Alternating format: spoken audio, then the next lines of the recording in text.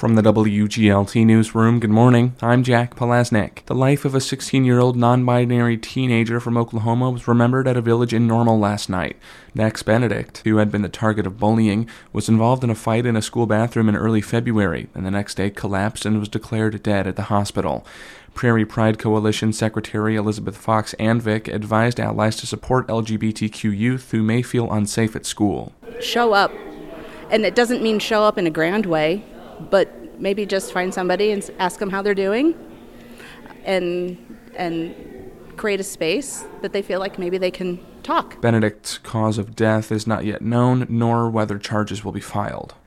The housing crisis in Bloomington Normal is forcing one Bloomington shelter to get innovative. Home Sweet Home Ministries has started a master leasing program. It helps struggling prospective renters find stable housing. CEO Matt Burgess says tenants sign their leases with Home Sweet Home.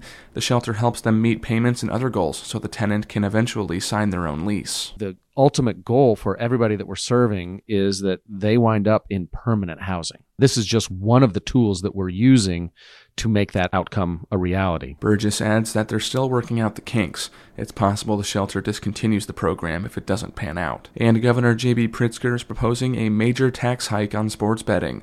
Mawa Iqbal tells us more. It's to offset what the governor's budget office predicted earlier to be a $900 million shortfall.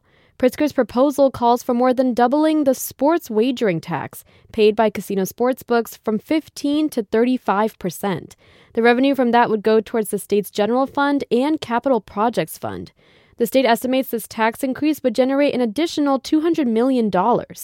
Authorized in 2019, sports wagering in Illinois has seen exponential growth. The Center for Tax Budget and Accountability says sports wagers raked in $611 million in 2022. Ohio made a similar move last year when Governor Mike DeWine signed off on a sports wager tax increase from 10% to 20%. I'm Mawa Iqbal. And I'm Jack